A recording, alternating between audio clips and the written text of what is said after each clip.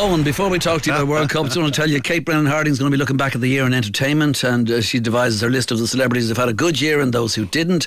And the second part of the programme, novelist, laureate and Ireland's best living writer. Well, that's what he's been called in many places. And Did he write that himself? No, I did. Colm Tobin it is. He's going to be here talking about the album that inspired him, the album that he loves. You're going to say, what's the album? I'm not telling you. I know what it is. You'll have to wait till 2 I know o'clock. what it is. Do you know? I could tell you. 51552. Today is the day that many of us look forward to with a romantic sense of anticipation for 4 long years. In fact, it's 4.5 now at this stage because it was the summer of 2018. Colm Tobin should have wrtten that. Actually, yeah, in fact, funny thing about 2018, can I tell you something about this as well? I was just on there. Funny fact about 2018. Funny fact, I was just on there. Well, I have you.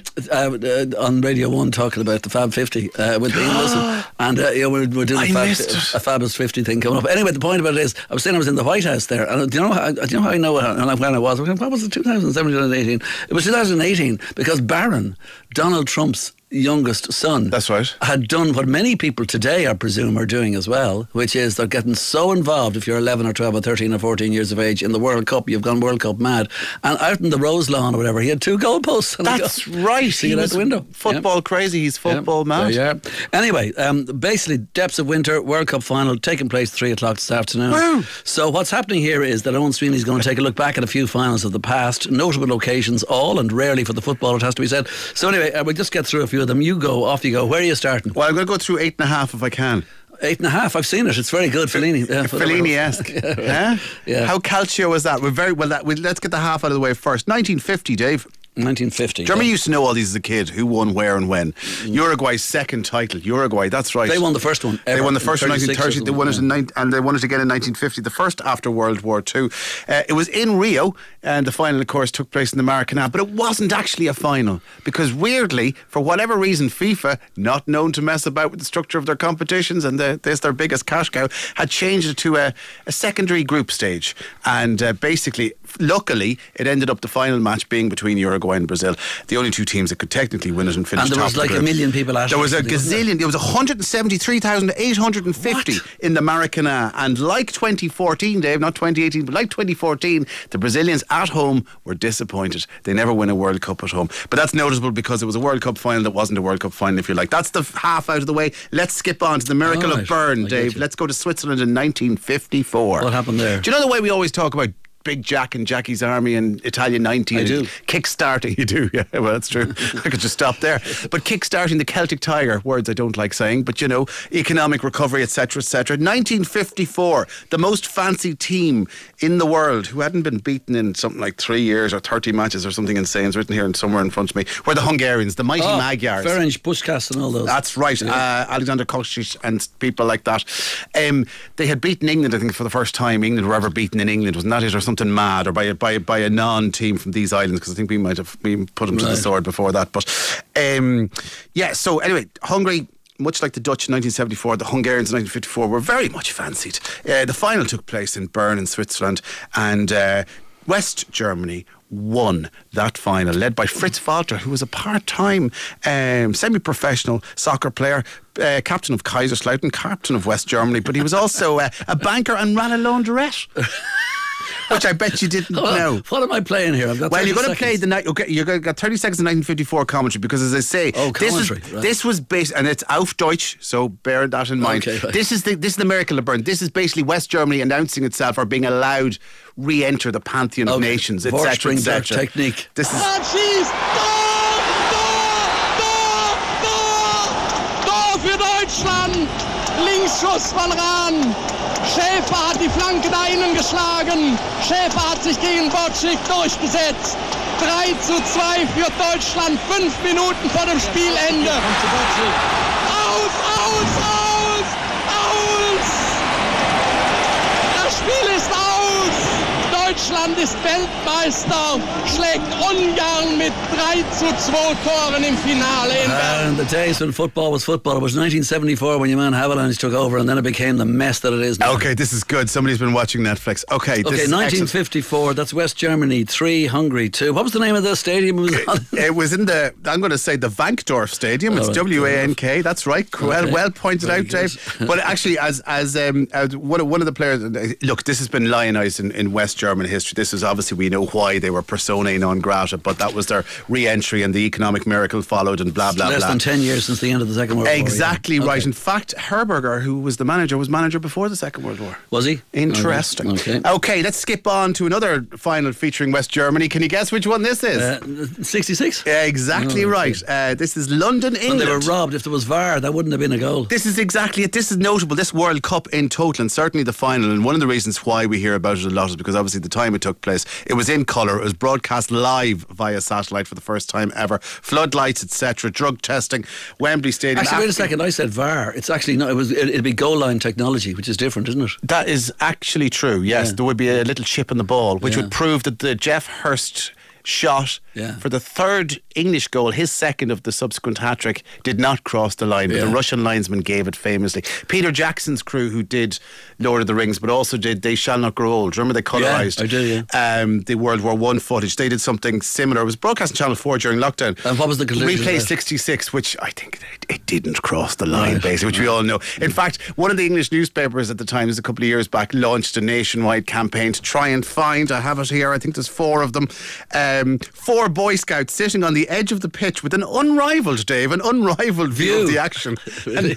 And, they would be in their early 70s today, judging by their woggles and toggles and scarves and whatnot. Anyway, I don't think they ever turned up, or certainly don't know if they could conclusively stand up in court and say the ball hadn't crossed the line. But of course, what is well known, and you heard that German commentary, that's well known and much parodied and much quoted in German popular culture. In England, of course, it's Kenneth Wolstenstone. They think it's all over. Exactly. And that was on? BBC. The BBC, correct. The television. But it was also on ITV. And do you know what your man on ITV said? No. Oh, well, you're about to hear it now. Oh, really? Oh, great. Okay, so this is not Kenneth Wilson. No, this is not. Good. So this is the other side, as they used to call it in the old days. But this is the final goal. This is the one that made it 4-2. There are people on there. There are people on the pitch that think it's all over. It is now, is what the BBC said. And this is the ITV version. Okay. The Germans throwing every man into the England box now, trying to find just this one more goal that will force a replay. Bobby Moore, the referee, looking at his watch. The referee looking at his watch. Seconds ticking away as Martin Peters goes for. Jeff Hurst goes forward. He might make it 3. He has! He has! And that's it! That's it! What a sight! What an incredible sight! Yeah, just more straightforward. But also he said Martin Peters runs forward and he went, no, Jeff Hurst. So for his hat-trick, But isn't it funny that one commentator is completely remembered, the other isn't, not for any editorial reasons, but it's a good name for a quiz show. We're looking at World Cup finals. Go ahead. Well, we skip on ahead. We'll take West Germany. God, I didn't realise I have 3 West German World Cup finals in a row. Well, that's probably because Germany have played in 8 finals in total, Dave. Did you know that? I didn't. But they've won 4, lost 4. West Germany 2. The Netherlands 1. Yeah. This is kind of a follow-on from 1954. That is in Germany in 74. This is 1974. And again, and probably because it was filmed in such glorious colour, and as all these World Cups are subsequent, to 1966, we tend to have these lovely romantic literal pictures, as well as kind of, of the long-haired Dutch playing total football and Cruyff's swerve and all that sort of stuff. A match they only drew 0-0, that swerve, by the way. As opposed to, say, the 1954 team. So this Dutch team is often held up as being the greatest team never to have won, and the Germans are the ultimate party poopers. But what happened? There's a lot that was going on here. João Havelange, who you mentioned there, reckoned that Brazil were dumped out of 1966 and 1974 because the Brits and the Germans wanted to kind of keep it amongst themselves and make peace. And the Germans... Well, you see, the South Americans reckoned that the English World Cup was fixed, and João Havelange, who, as you say, became head of FIFA, who was head of the Brazilian Football Association, alleged that basically the German linesman and the English linesman in both competitions conspired to have Brazil dumped out. Otherwise, Brazil would have won 6 in a row or something. Okay, so what have I got from 1974? Well, 1974, before we get into that, just before the night before the World Cup, the final, there was the story that Bild, the legendary German tabloid newspaper, bribed security guards at the hotel where the Dutch players were staying and sent in a number of what were only known in the 1970s as scantily clad models to hop into the pool and have a party with the Dutch footballers. Subsequent pictures appeared, and the Dutch lads, apparently the story goes, were on the phone home all night long, placating or trying to placate humiliate their very annoyed other halves. That's terrible. So apparently that led to their defeat. But the match, as you will remember, kicked off. They scored a penalty in the first minute and change, 90 seconds. The Germans hadn't touched the ball by the time Cruyff was taken down in the box. They went 1-0 up and then passed the ball around themselves to humiliate the Germans because, well, the Second World War, Dave. To humiliate the Germans, to win the match. To win, well, no, but hopefully. Yeah, but then Germany won 2-1. Yeah. But I'll just play a little bit of commentary here from I think it is the BBC, which kind of sets the scene, and Alf Ramsey giving his thoughts on what the West Germans had to do to win the match. So Johan Cruyff, Franz Beckenbauer, two players that they're valuing at over £1 million. Toss up to find out which way they're going to kick in this, the supreme moment for Helmut Schön this afternoon, his 101st international. And Sir Alf Ramsey sitting alongside me. I'm wondering what thoughts might be going through Helmut Schön's mind at this moment, remembering the thoughts that went through your mind back in 1966 at Wembley. In the first place, I think he's more than delighted to be here. He's satisfied all of his critics. The important thing is to have got to the final, and now it's up to the players to win. Indeed it is, Sir Alf. That's Johan Cruyff, Franz Beckenbauer, so Mbappe and Messi. Obvious. Yeah. Mbappe and Messi is right. Yeah. Wim van Hanegem left the pitch in tears because he said before the match, I don't like Germans. I don't give a damn as long as we humiliated them. They murdered my father, sister and two brothers. Wow. I am full of angst. I hate them. Yeah. He has since become more conciliatory. And his son, by the way, is in the DJ producer duo W&W. Really? There you go. I know that. Okay. Very quickly, 1978. Well, 78 was like the baddest politics as in today. 100%. This is kind of Amnesty International led protests against the 1978 World Cup, saying yes to football, no to torture. There was, of course, a coup in Argentina 2 years before the 1978 World Cup took place. A lot of people said all it shouldn't hanging have around happened. with their medals, and really it was a bit embarrassing for football. Yeah, absolutely. And of course, well, they're the ones. It was the military junta that benefited the most from this, they say, because obviously Argentina winning, and there may have been bribes, there may have been money changing hands. Famously, they needed to beat, because again, second round was group stages, blah blah blah. Brazil were ahead of Argentina for progressing to the final, but Argentina needed a 4-goal victory over Peru. They won 6-0. The Peruvian goalkeeper happened to be born in Argentina, Ricky Villa, who played for Spurs. Exactly. Said there is no doubt that we were used politically about the 1978 World Cup. So it's all very, very tarnished. The final was quite a good occasion. But what I want to play here is a little clip, because you forget how noisy these grounds were because the sound balance wasn't quite the same. Whatever about the colour pictures and the satellite, and it's all marvellous technology. And the commentators coming down the phone line, and you can basically hear people yelling the words Argentina in the background. It's hilarious. Kempes is placing the ball. La Rosa takes the free kick for Tarantini. Bertoni. Kempes. He's got the acceleration. He's got the shot. Bertoni! Yes! It's 3-1 and that's the World Cup! An incredible player, this Kempes. He's strength, he's winning power all the way. 3-1, Argentina have won the World Cup. And the noise is absolutely deafening. The noise is absolutely deafening. And the ticker indeed. tape on the ground, do you remember? I was always fascinated as a child. All the time, yeah. You just couldn't see any green pitch at all. 1974. And the long sleeves of the players. 1978 that was there. So now we're going to 1982. Okay, this is all about redemption. We were talking about this, yourself and myself, the other day. I think we were talking about the hero of 1982. He had been locked up, let's face it. He was in jail for 2 years for, well, it was quite a large kind of match. He kind of celebrated for the first two, and then he gets a hat-trick, doesn't he? Another, was that against England? I can't remember. Was that against England, was he? And then he goes mad when he gets the hat-trick. This is it's a phenomenal story. He had actually played in the 1978 World Cup, scored 3 goals. He played in the 1992 World Cup against the journalist's wishes. He had just been out of jail. He shouldn't have been there. He was jailed for 3 years. The sentence was shortened to 2. This is one of the only kind of ultimate stories of redemption. He gets called up. Italy were rubbish in the first group. Do you remember they drew all their games? They only went through, I think, on goals scored in the end and put Cameroon out. They were just going nowhere, and then they beat Argentina 2-1. They lumbered past, young Maradona's team and all that sort of stuff, and then they faced Brazil. They were going to get hammered, Dave. You remember this well. And what happened? It was against Brazil, and he got a hat-trick. He got a hat-trick. They won 3-2 against one of the greatest Brazilian teams you'll ever see, with Zico and Socrates and all these players. They played Poland in the semi-final. What happened? He scored twice. They won 2-0. They played West Germany in the final. West Germany again. When you're on a roll. This was in Spain. It was in Italy Spain versus West Germany in the final. Santiago Bernabeu, which is where Real Madrid play. Yeah. And a little bit of BBC pre-match commentary here for you, setting the scene. But Rossi scored the first goal of a 3-1 win, and it was just the ultimate story of redemption. But we'll start with Bobby Charlton here in the studio. Now, Bobby, as a striker yourself, enjoying seeing strikers play, we've got Rummenigge back after injury and so important to West Germany, and we've got Rossi back after suspension. He's had prison problems over bribery, but back scoring goals. They're both joint leading goal scorers at 5 goals each, and both could have a major influence. Yeah, well, they will have a major influence simply because of that they're tremendous strikers. Now, Paulo Rossi, when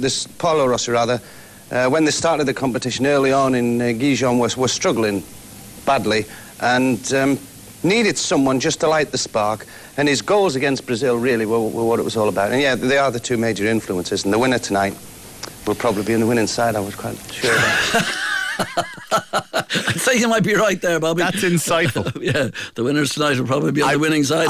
Italy 3, West Germany 1 was the final score for 82, yeah. That was one of the most romantic stories ever. Yeah. Paulo Rossi shouldn't be there. He passed away a few years ago at the age of 62. Right. But 20 goals for Italy, 9 of them scored in World Cup finals. Will we skip on to 98? Yeah, why not? This is one of the most... This one I remember. I remember this. Do you remember? Bizarrely, I saw this at midday in Los Angeles on a telly. Yeah, it was your man got 2 goals, Zinedine Zidane, and your man, oh God, I'll think of his name with the ponytail who got the third one at the end and make it Emmanuel Petit. Petit, that's right. Yeah. But who was playing and then wasn't playing and then was playing again? Was there sickness in the belly? See, I'm still not sure. I watched a great documentary on Ronaldo The original Ronaldo, who is present in Qatar. You see him on the big screen every now and then in the celebrity box where they wheel out the old players. 75,000 people watched this. It was in Paris. France were kind of much hyped. Brazil were there much hyped as well. Ronaldo was player of the year, second time round. He was only 21 or something. This is not the Ronaldo. This is not Cristiano Ronaldo. This is Brazil Ronaldo. Apologies. Yeah. Anyway, Ronaldo was the word went round. It looks like he's been eating a few pies when you see him in the audience. The word went round immediately before the World Cup final in the 12th of July 1998 that Ronaldo wasn't playing. The biggest player in the world, the man Nike had staked a fortune on. The big ad at the time, do you remember, it was like a minute and a half long, was them kicking around the footballs in the airport and the kids and kind of, and it culminates with Ronaldo trying to score a goal in the baggage. A phenomenal production. They put 80 million into this, which is kind of, well, it'll make sense in a second. Ronaldo wasn't on the team sheet, then suddenly Ronaldo was on the team sheet. Brazil turned up. Ronaldo was a shadow of himself, almost literally, and they were hammered off the field by a rejuvenated France, and Zidane taking his moment of glory. But there were 3 main theories. Ronaldo was hiding a secret medical condition, Dave. He had convulsions before the match started. There's no clip for this. And he had convulsions beforehand, which is true. He basically had a seizure, they reckon. And so he says in this recent documentary. But at the time, everyone was going, he's hiding a secret medical condition, and it came out and there was some mystery illness, and perhaps they treated him for one thing and he hadn't told them, and for insurance reasons, etc., because they wanted to pin the blame on someone in Brazil. Who are they going to pin the blame on? Ronaldo or a doctor? The other one was Brazil's players were bribed. Right. Or Ricardo Teixeira to lose the match. Why? Because they would get to host a future World Cup, and perhaps in the next World Cup 2002 in South Korea and Japan they would get a very favourable draw. 4 years later, Dave, what happened? Well, I'll tell you what happened in 4 years after that again. Zinedine Zidane, the hero of 1998, who scored 2 goals from a corner, if I remember rightly. I know I'm skipping ahead, and he scored 2 goals from headers from corners and that, and they were well ahead and doing great. And then he disgraced himself in 2006. Anyway, go on. So 2002, the funny one about that is England didn't get in and Ireland did. I always remember that. 2002? Yeah, is that not right now? No, we were there. Sorry, Ireland got in and England didn't. That was 94. Oh, was it? Yeah. All right. No. Yes. Was that not 2002? In 2002 they were 5-1, 5-5-2. 2002. The point is, in 2002, right, Brazil won the World Cup, so Ronaldo had his moment of redemption there for himself. But they also got a group that included China, Costa Rica and Turkey. Really? Now, in fairness, Turkey ended up getting the semi-finals later on. Anyway, and Brazil got to host the World Cup 5 years after that. But the big conspiracy theory was Nike forced Ronaldo to play. I remember that at the time. There was all these stories that even that night, the next day. What did Ronaldo say about this himself? Well, Ronaldo said because himself and Roberto Carlos were interviewed in this documentary. They were rooming together at the time. He was kind of shaving his head in the mirror. You know what I mean? He used to shave his head and stuff, and he had that weird haircut then kind of at the front for the next World Cup, which they won. But he remembers falling onto the floor, and Roberto Carlos finding him. Edmundo, one of the players, was meant to come in and fish his tongue out. It was meant to stop him from choking. But it's still inconclusive. They had an inquiry in the Brazilian Parliament to find out what happened, and they still couldn't find out. And whether or not Nike... The jury's out in that one is what I'm saying. I'm not saying they did, but I'm certainly not saying they did. Okay, that's 1998. Yes. So where do you go to 2002 next? No, 2006, because you've already set it up nicely. Oh, I see. And we're going to go to the Olympiastadion in what was West Germany. And who else but Zizou? What I mean, one of the coolest footballers of all time. I mean, like, how do you feel about this, Dave? Because I remember watching this and my jaw do you know what it reminds hit the floor. It reminds me of Will Smith at the Oscars. Oh no! It's this is no. There was nothing cool about Will Smith. You think this is cool? I think this is cool. This is it in French. Right, this is Zidane throwing the head on Materazzi's chest. I hate seriously. His chest. Here. Oh Zinedine, pas ça, pas du tout avec ça Zinedine, pas ça Zinedine, oh non, pas ça, pas aujourd'hui, pas maintenant, pas après tout ce que tu as fait. Aïe. Non mais ça se fait pas, ça peut pas se faire. Ça peut pas se faire. Il va sortir un carton d'abord Zidane. Et c'est carton rouge, oh non. Et voilà ce que je redoutais, c'est épouvantable. C'est pas possible. Oui, il n'y a même pas lieu de contestation. Mais non, on peut pas contester. On peut pas contester. Même s'il s'est passé des choses avant, Zinedine ne doit pas répondre, ne doit pas mettre ce coup de tête. So you thought it was one of the coolest things ever. He blew it. It absolutely. Now there may have been drink taken and went extra time. They obviously lost in penalties. He scored a great Panenka penalty in this final, which came up off the crossbar. Italy, some of their players were being investigated for various things they shouldn't have done. And of course, Juventus got relegated later. That's all I'm saying. Zidane won the golden ball for the best player of the tournament, which he was by a country mile. I just think the man. I don't know. I know he played for Real Madrid. And I know I have deep, passionate love for Barcelona, but. He was just so cool walking off, though. There's something so poetic about. I don't know.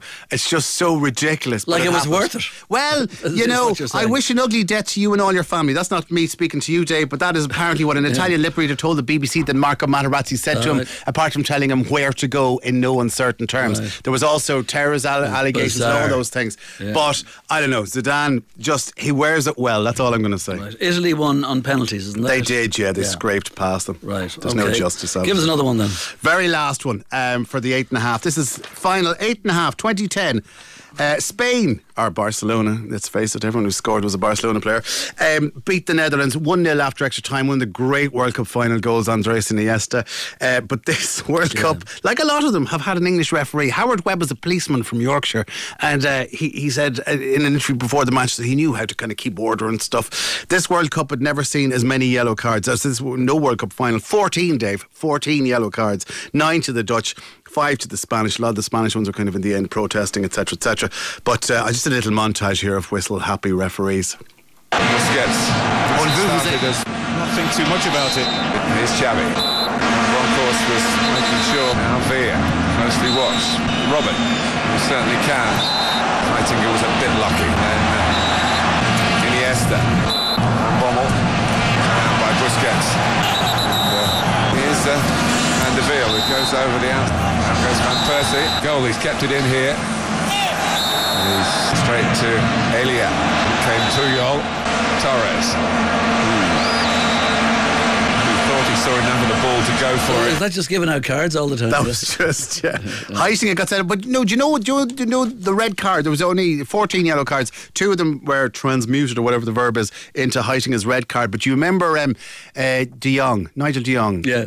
Karate chop, let's call it that, into the chest of Xabi Alonso. So you were well up for that too, yeah. Do you remember that? Oh yeah, I do vaguely, yeah. I think he was playing for Liverpool at the time. Alonso, yeah. But you remember that was a yellow card. Like, he literally jumped at him. So you should have. In other words, he should have got jail. He should have got jail. Right, yeah. Okay. So what's going to happen this afternoon? I don't even want to anticipate, but I do hope one team wins. Yeah, it's going to be about 7 or 8 o'clock over there. I wish it was 7 or 8 o'clock over here. Yes, it's so wrong do I. that it's Sunday afternoon at 3 o'clock for us. I mean, I know I'd love it to be on at night. Yes. Yeah. I can't wait. I can't wait. But the 2 best teams in the tournament are there. Indeed, absolutely. Okay, well, for the second hour of the programme, we'll be talking to Colin Tobin about his favourite album, and then at 3 o'clock it's the World Cup, isn't that it? That's exactly it. Enjoy it, folks. Yeah. KBH after this. Dave Fanning on 2FM.